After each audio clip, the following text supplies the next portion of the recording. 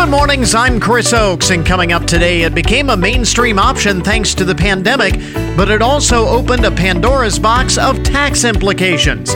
Now the National Taxpayers Union Foundation has created an index of the most and least burdensome state-by-state laws for remote workers. We'll take a closer look. Also this morning, part of the Hancock Leadership Program involves taking on a service project to benefit the entire community. This year's class has chosen to honor veterans and fallen service members. We'll learn more. And we have details on upcoming shows and programming in the month of February at the Marathon Center for the Performing Arts. Heather Clow will be here to tell us what's happening. This is the Good Mornings Podcast Edition for Monday, January 30th, 2023. 49 days until spring. Now we are counting it down here this morning. So this was kind of interesting, and it is a big thing. Start the program with the most interesting and buzzworthy stories of the morning, the things that you need to know, the first things you need to know right out of the gate, and I think this is definitely one of those things. The oldest living United States military veteran to survive the attack on Pearl Harbor is marking a major milestone today. Joseph Eskenazi, E-S-K-E-N-A-Z-I, Eskenazi, Joseph Eskenazi was an Army private stationed in Hawaii when the Japanese attacked on December 7th, 1941, and today he turns 105 years old. So happy birthday, and so happy that he is still around to celebrate on this 30th day of January, final Monday of the first month of the year. So I wanted to make mention of that, make sure that we recognize him appropriately. This was kind of interesting. I saw this on the Newswire, and I gotta say, I am not a big Kanye West fan. All right, so I'll open with that. But I saw this story, and I'm thinking, I'm kind of on Kanye's side here. Kanye West is the suspect in a battery investigation after allegedly throwing a woman's phone into the street after an encounter in California, Newbury Park near Los Angeles. The incident first reported on Friday. Authorities say the music star approached a woman's car and accused her of following him and filming him, on her phone and taking video, following him around and videoing her. She did not deny it. She said, "Kanye, you're a celebrity." That was her excuse. "Kanye, you're a celebrity." And apparently that was the wrong answer. He grabbed her phone and threw it into the street. Now, it says here in the report, it is unclear whether this woman was a professional photographer, whether she was a member of the paparazzi, or just an average citizen taking photos and videos. And no arrests have been made. The woman was not injured. It was just a verbal confrontation more than anything, although he did obviously, as you said, grab her phone and throw it into the street, so she needs a new phone. Video of the interaction being reviewed by investigators, though. And I'm thinking, what charges? Okay, fine, he shouldn't have grabbed her phone and thrown it into the street. But I gotta think that if it were me, I would be a little annoyed as well. But Kanye, you're a celebrity. Well, he's still a person. I mean, if you or I were to do that to just an average person, we would be the ones that would be charged. But somehow, because he's a famous person, quote unquote famous person, then it's okay to follow him around and take photos and videos and all of that. Some would say, oh, that's the price of fame. No, that's the cost of fame, is that people do stupid things like that. And at the end of the day, he's just a person. Don't do that. That's rude.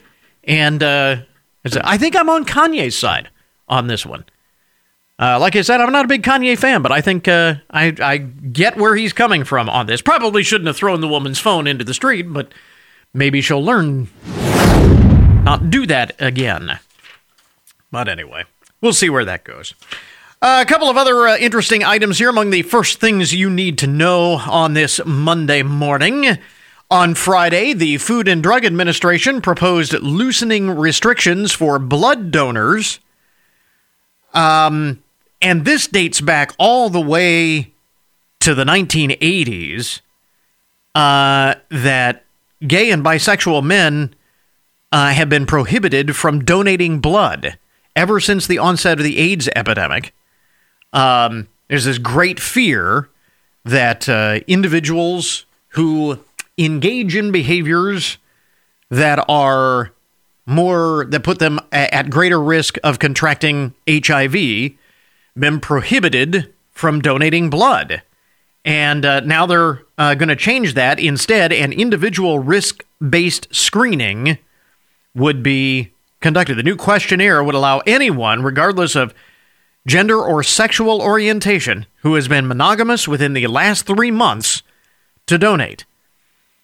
Maintaining a safe and adequate supply of blood and blood products in the U.S. is paramount for the FDA, this according to Commissioner Robert M. Califf. This proposal is for an individual risk assessment, regardless of gender or sexual orientation, will enable us to continue using the best science to do so. To do so, meaning to maintain a safe and adequate supply of blood and blood products.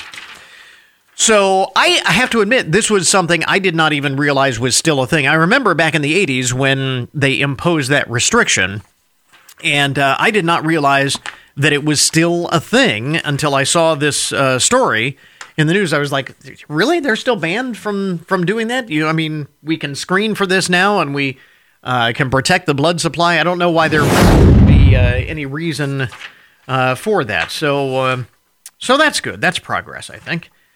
Let's see what else is going on here among the first things you need to know this morning. Valentine's Day right around the corner, coming up here in just a couple of weeks.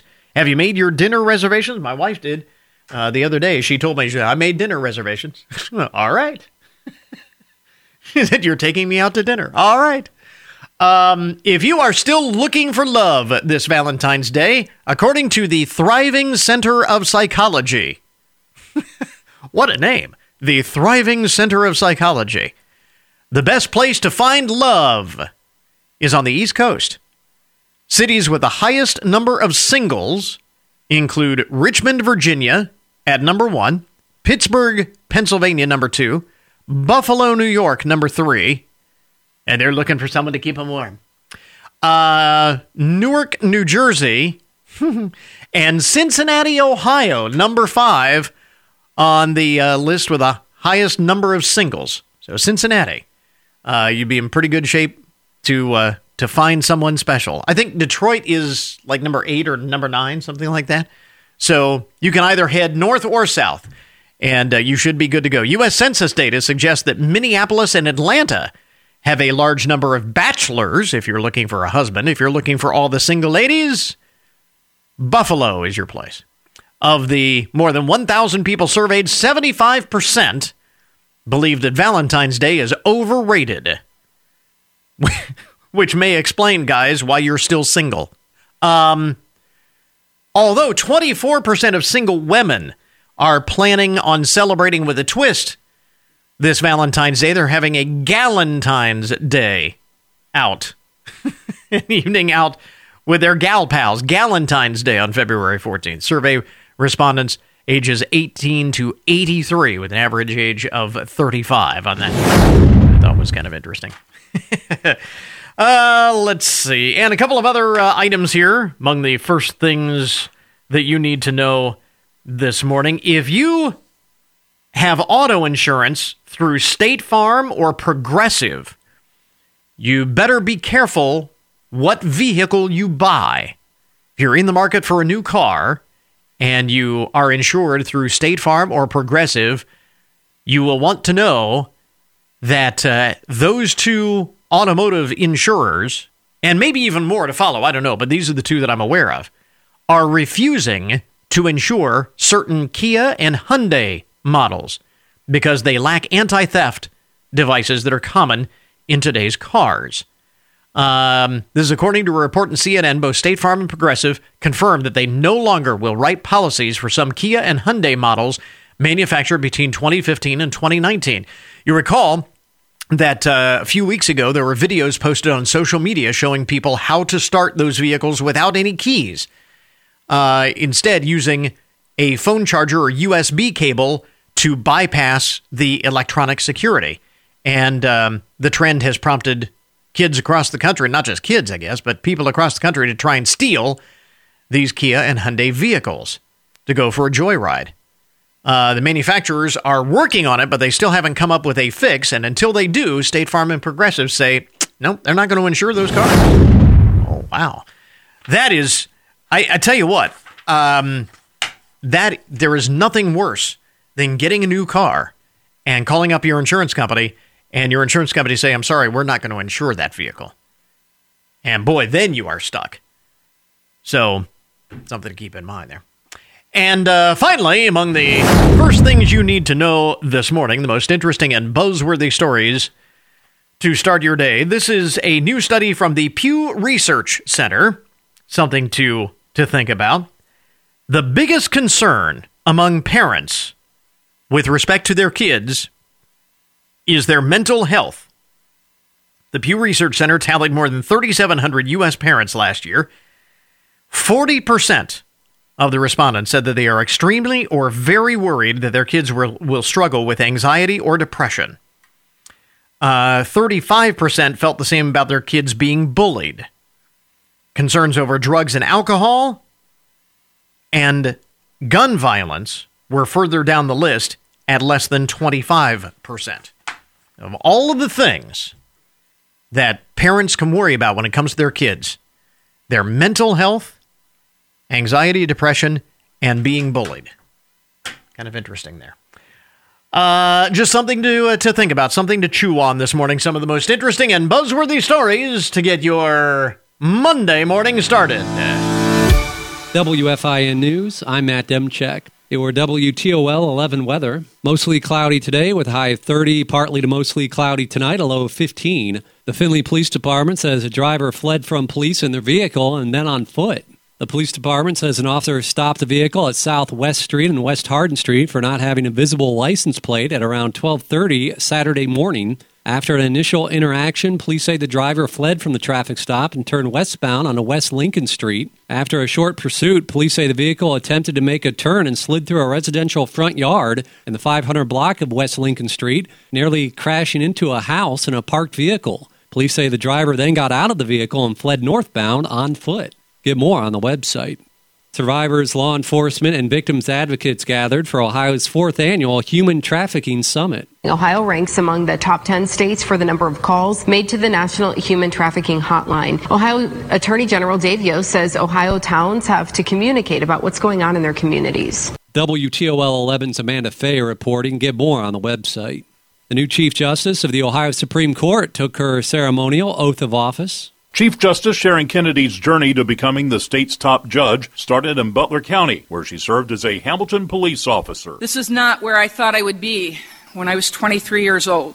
At that time, I thought I could become a chief, but I thought I would be the chief of a police department. Kennedy served in domestic relations court in Butler County before she was first elected to the state Supreme Court in 2012. She defeated Democrat Jennifer Brunner in last November's election. Steve Vaughn, ONN.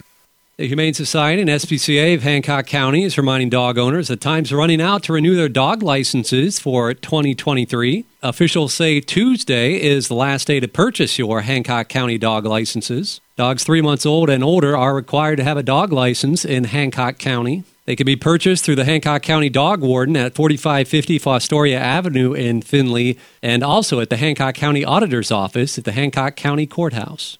Remember, you can always get more news online anytime at WFIN.com. Matt Demchek for 1330 WFIN and 95.5 FM.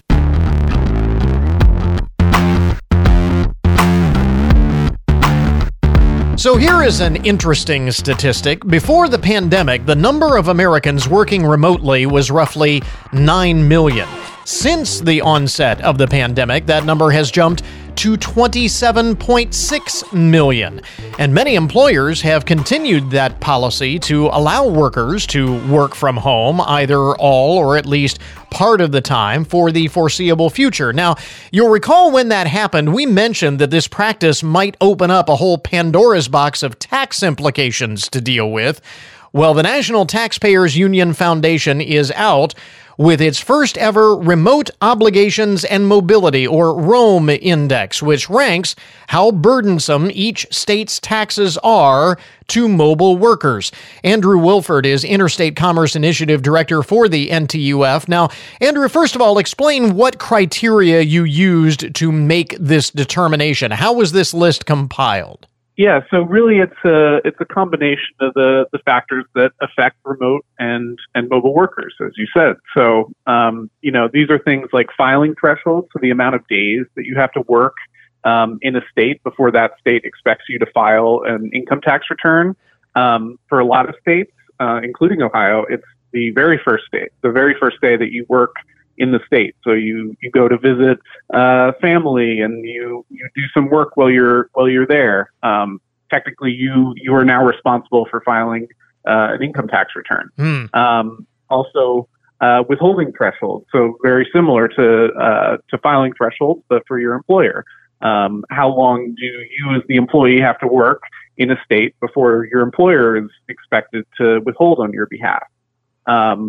Then we have reciprocity agreements. So Ohio has a bunch of these. So Ohio listeners might be familiar with the idea that if you commute into another state, you normally just have to pay Ohio taxes. Mm-hmm. In much of the rest of the country, you would have to file in the state you're commuting into as well as the state that you live in, and then you would have to claim a credit against the taxes paid to another state. So there's a lot of factors that can really complicate how difficult it is to file taxes in a state, or that can make it easier. Yeah.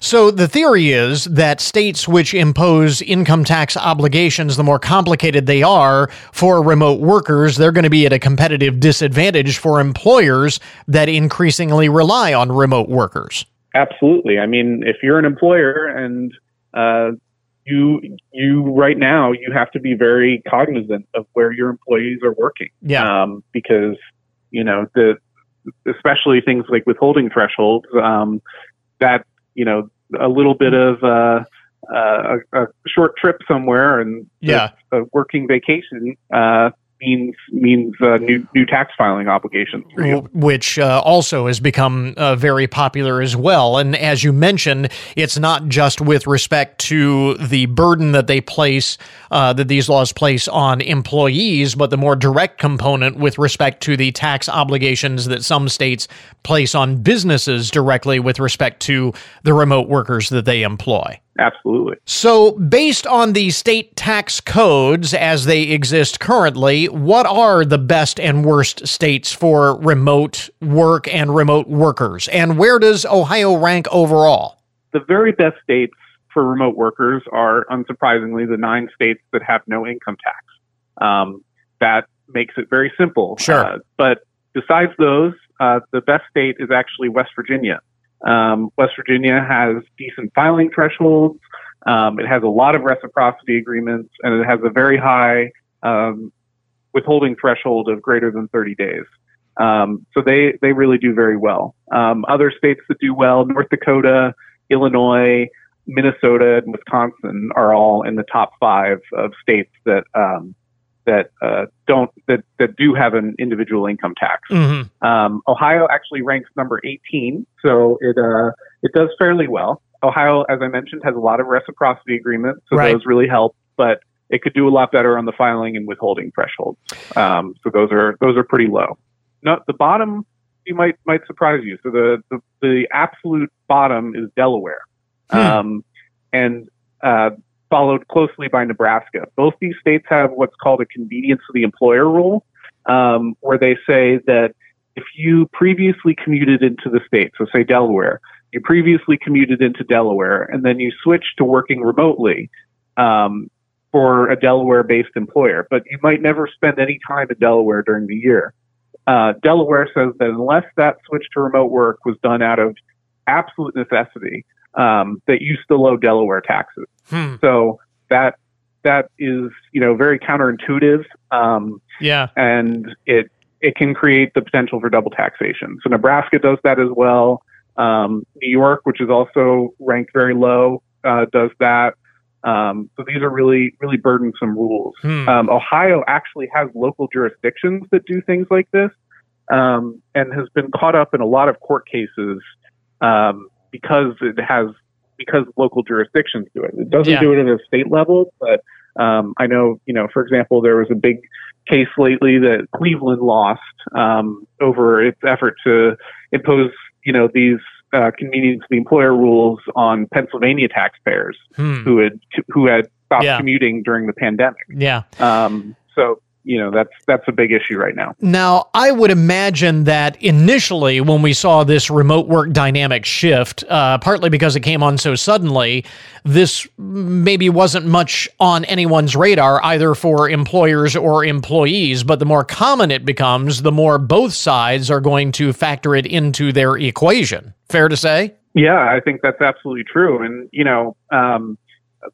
what I mentioned about those filing thresholds might have come as a surprise to some people because, I think many people do travel and work and they don't file an income tax return.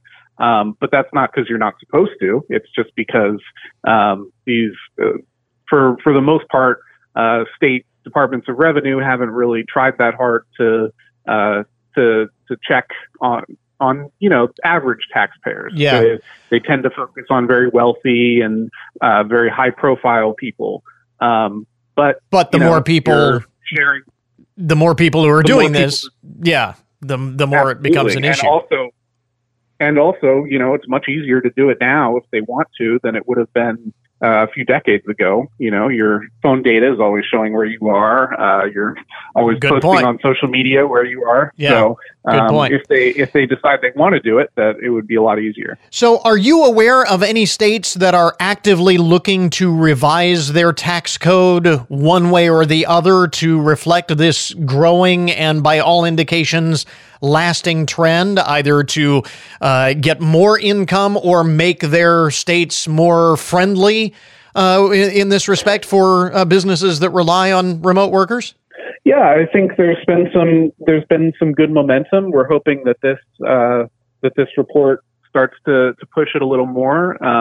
There's currently a bill in Nebraska that would set 30-day thresholds on filing and withholding. So. That would be a very, very significant improvement for Nebraska, which is ranked number 49 on the Rome Index right now. But we've seen states like Illinois, Vermont recently raise their withholding thresholds. I think that there's definitely appetite for states that recognize that these are important things to remote and mobile workers, and that want to be competitive. But on the other hand, I think that there's going to be states who view remote work as a threat, and who see only the potential to lose taxpayers who now have more agency in where they can live. Why live in a high tax state if you can do the same job, but in a state that is much more affordable? That's always the balancing act, and I think this adds such an interesting dynamic with respect to states having to compete. Generally, historically, you think of states competing with neighboring states, and now states have to take into account the state tax laws pretty much everywhere for this very reason. And I think it also, states.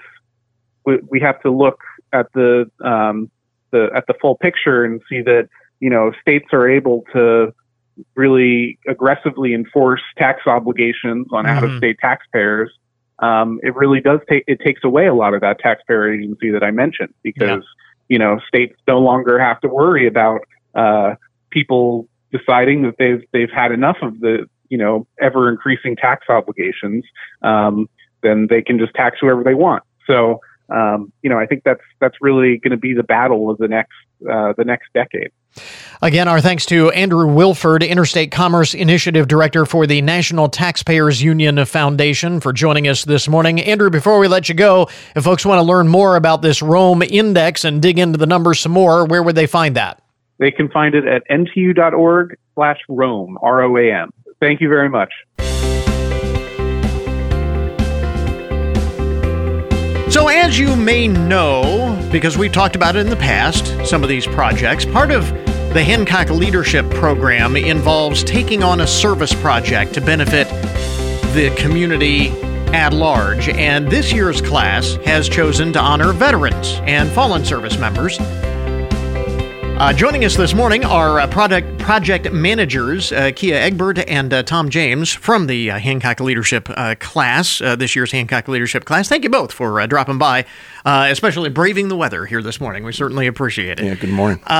So first of all, tell us a little bit about this program and how you landed on this particular project. Yeah, absolutely. So the project we are working on is called Hancock County TAPS, Honoring Those Who Served. And as a class, we actually had quite a few presentations from around the community come in and chat with us. But this one really resonated for us, being able to honor local veterans. We have a couple of veterans in our group ourselves and a lot of family members who are veterans. So it just really kind of struck a chord for us. So Hancock County TAPS, through this project, what's the goal here? The goal is to work to ensure that whenever possible, every military funeral in Hancock County includes a live rendition of TAPS, which, as you may know, is the ceremonial bugle call that signals the end of service. Yeah, everybody is familiar with TAPS, and for anyone who has been to a military funeral, it is quite stirring, and it's a moment that you just don't capture if it's recorded or something like that. Absolutely. It's just so impressive to be able to hear a live rendition that's played well. Mm-hmm. So how do you go about making this happen then? Yeah, absolutely. So we kind of have three key words that we're throwing out into the community. So we have give, play, and honor. First is give. Make a donation to help us support this program. All the financial gifts that we bring in are going to be used to support program resources, such as buying bugles, buying a Veterans Memorial plaque, and then we're going to have an inaugural event to kick off this program here later in the year. Okay. And so folks can go to the Hancock County Chamber website.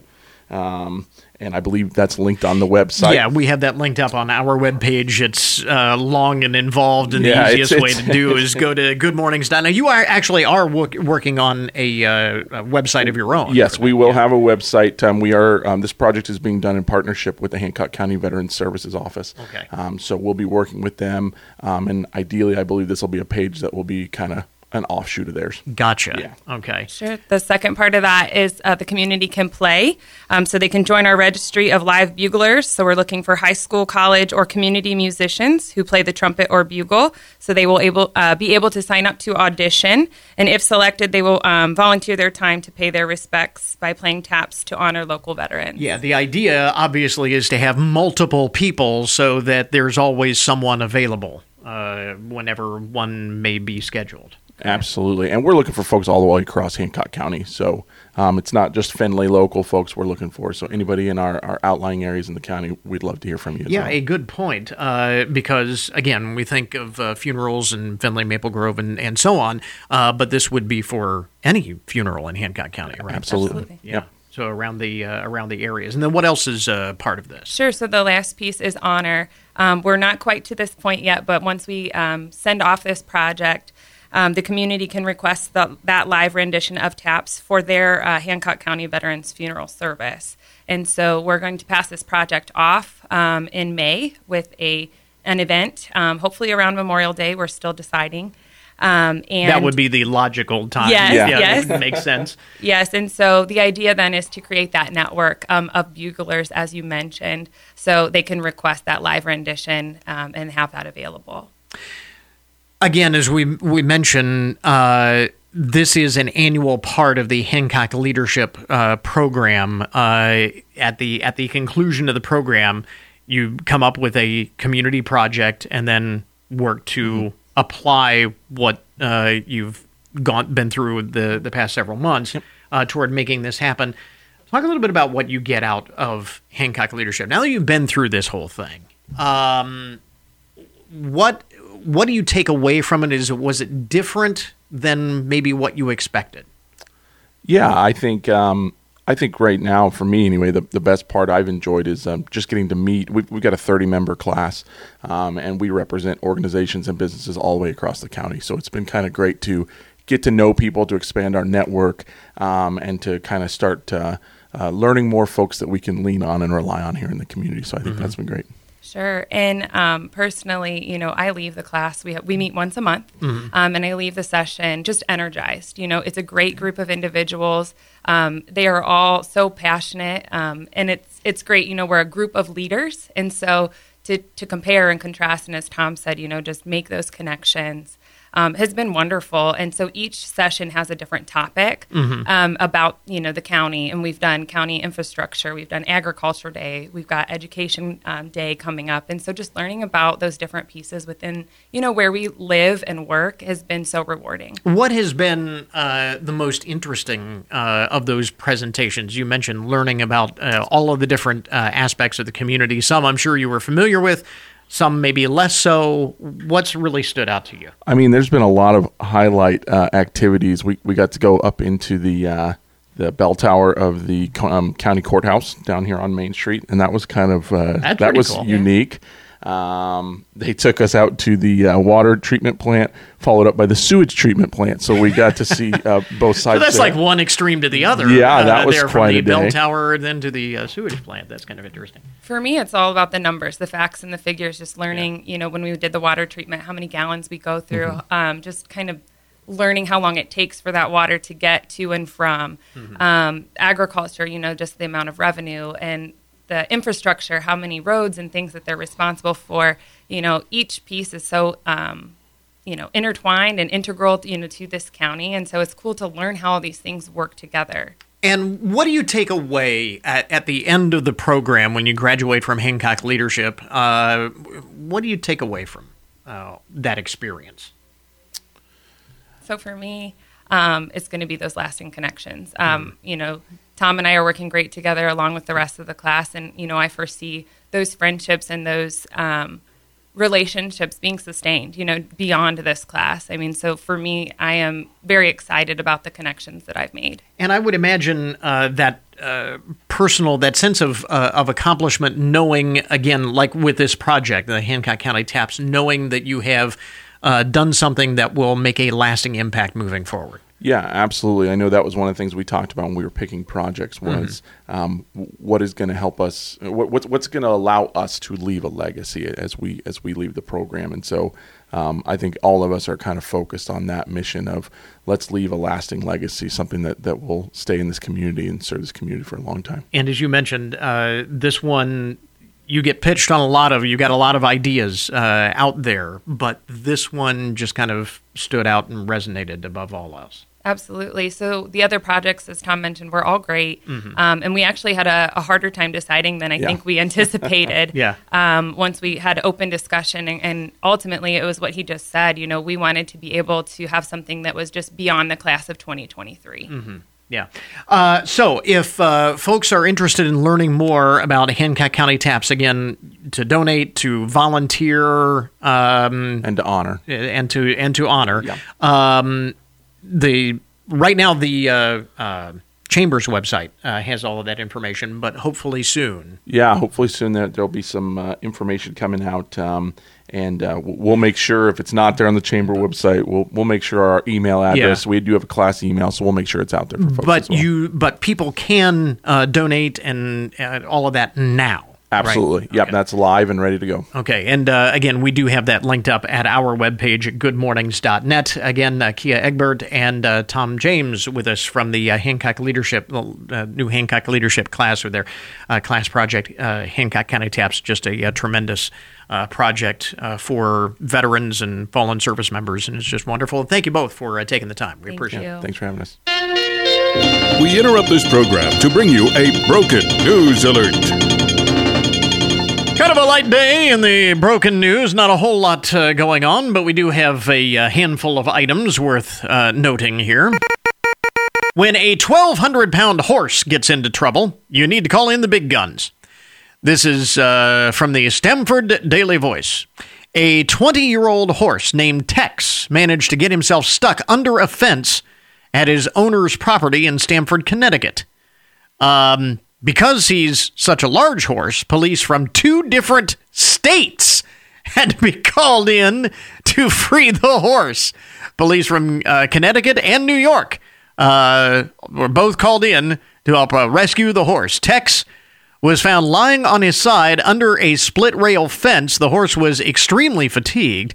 Because of the severity of the issue, Captain Philip Hayes of the Stamford Fire Department called in a special horse rescue team from Paterson, New York.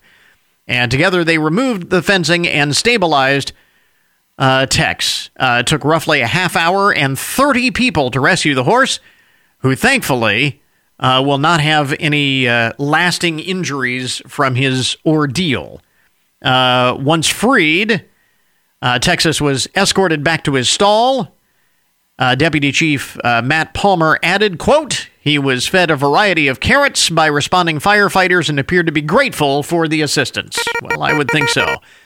It wasn't reported exactly how Tex managed to get himself stuck in that predicament in the first place, but rescuers from 2 different states had to be called in to rescue Tex the horse in Connecticut. Thank goodness. All's well that ends well, though. This from merry old England in Bournemouth, England. 27-year-old Luke Ansell moved into a new home and plunked down roughly $2,400 for a new sofa, new couch for his new home. He had it delivered, but things quickly went awry when the movers tried taking the sofa up to the second floor of the house. Mr. Ansell claims he told the movers that the passageway was very tight, very narrow, and supposedly the movers assured him that they had plenty of experience in maneuvering clunky furniture in narrow spaces. So they got to work. Unfortunately, somehow the sofa got stuck, and the movers, this is what makes it kind of a crazy story, the movers just left it there, wedged in the staircase, leaving Mr. Ansell to figure things out for himself. And he had to deal with the damage that was allegedly caused by the movers. Photos of the abandoned sofa show holes in the wall, cracks in the plaster. Mr. Ansell claims the movers asked if they could take out the banister on the staircase to give them more room, which he declined to do. He said after the sofa was properly stuck, they said, look, we got to get back to town, and tried to leave. He says they asked me to sign for the delivery, but I refused, so they just left it there and left the house anyway. The company that delivered the sofa denies that account. They dispute the account of Mr. Ansell and said he was responsible for ensuring that the sofa would fit in the space that he wanted it to fit into. It was his responsibility. The company added that Mr. Ansell tried to assist in moving the couch. However, they will give him a new sofa since the thing was damaged in the attempt, and they will pay for the damages to his home as a gesture of goodwill. I read that story and I said, wasn't there a Friends episode that was suspiciously similar to that? Pivot! So you can just see that. Life imitating art there. Let's see. Federal agents have launched Operation Nightingale. This is actually a scary story. It is an investigation into a massive fake nursing diploma scheme. Warrants have been issued in New York, New Jersey, Texas, and Florida. And so far, 25 individuals have been charged, accused of selling fake nursing degree diplomas for $15,000 each. In all, more than 7,600 fake nursing diplomas supposedly been issued by these 3 Florida-based schools. The scheme occurred during a time when the nation was experiencing a shortage of nurses. Investigators are now trying to find these workers. It is unclear if they knew they were paying for fraudulent paperwork or if they were also being duped. It's a little scary, isn't it? 7,600 fake nurses with diplomas out there that aren't real. That's kind of scary. Let's hope they get to the bottom of that very soon. And finally, in the broken news this morning,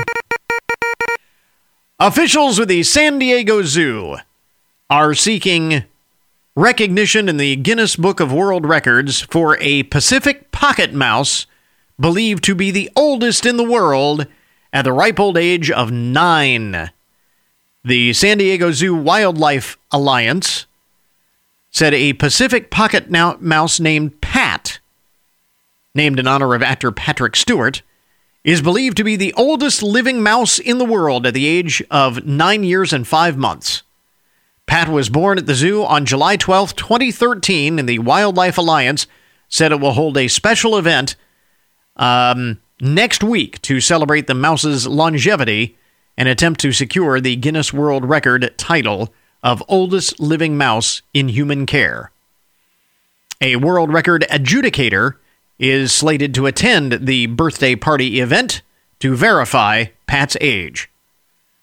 I don't know how you do that for a mouse, but the Pacific pocket mouse is the smallest species of mouse in North America, and the zoo established a breeding and reintroduction program for the species in 2012 to help offset population declines. And I suppose that's a good way to start, is by making sure that they live forever. The oldest mouse ever recorded by Guinness was named Fritzy and died in 1985 at the age of 7 years and 7 months. So Pat's got this record sewn up. I mean, it's beat all the way around. That's pretty impressive there. So there, important news to know this morning. There you go, today's broken news report, an update on the odd and unusual side of the headlines. We now return you to your regularly scheduled programming. And yet another major brand just announced it's halting all social media advertising.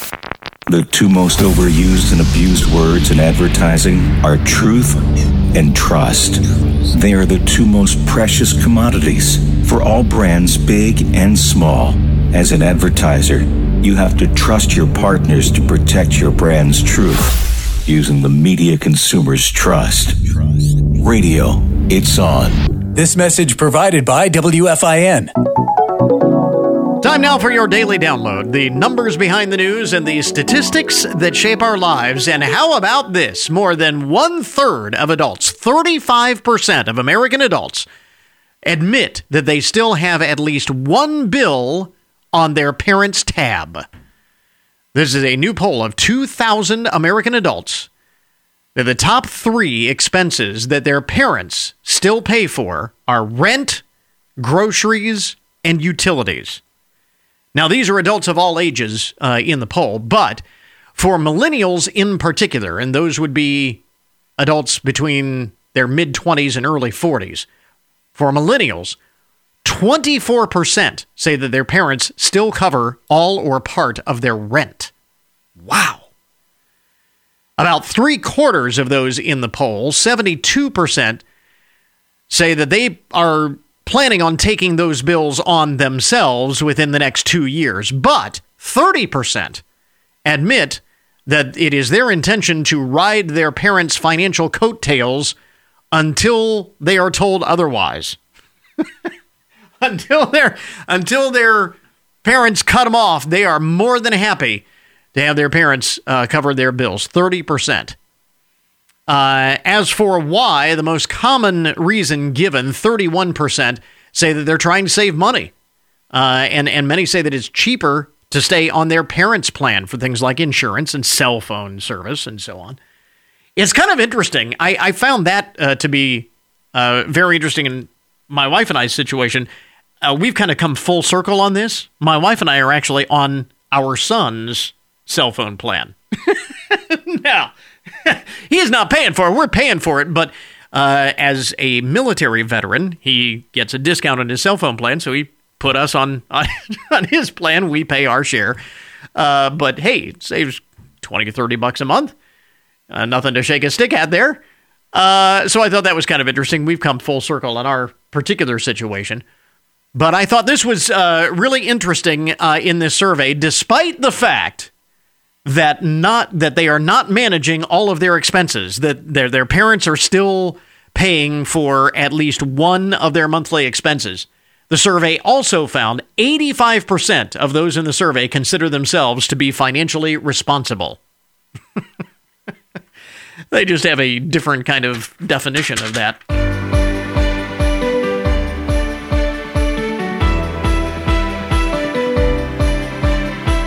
Heather Klo is with us on the line this morning, the Marathon Center for the Performing Arts, to talk about upcoming shows, programming in the month of February. And right out of the gate, Heather, I want to mention the two big shows in the month of February in the main stage series. Fiddler on the Roof is right around the corner here. And this... We've talked about it in the past. A lot of folks have seen Fiddler on the Roof, but this is kind of a fresh take on it, or an updated take on the classic show. Yeah, I think that's a perfect way to put it. It was just the tour that was just on Broadway, and it has all the things you remember, still very traditional, but they are paying homage to the roots of the show. So there's some Yiddish in it that wasn't in it before. And it had great reviews on Broadway. I'm really excited to bring it to Findlay. I know that's always, there's some risk associated with that when you take something that is classic that everyone knows and loves and has been around for eons and then try and freshen it up a little bit. It's always a bit of an unknown how audiences are going to react. But as you said, the reviews and the audience reaction has been nothing but positive here.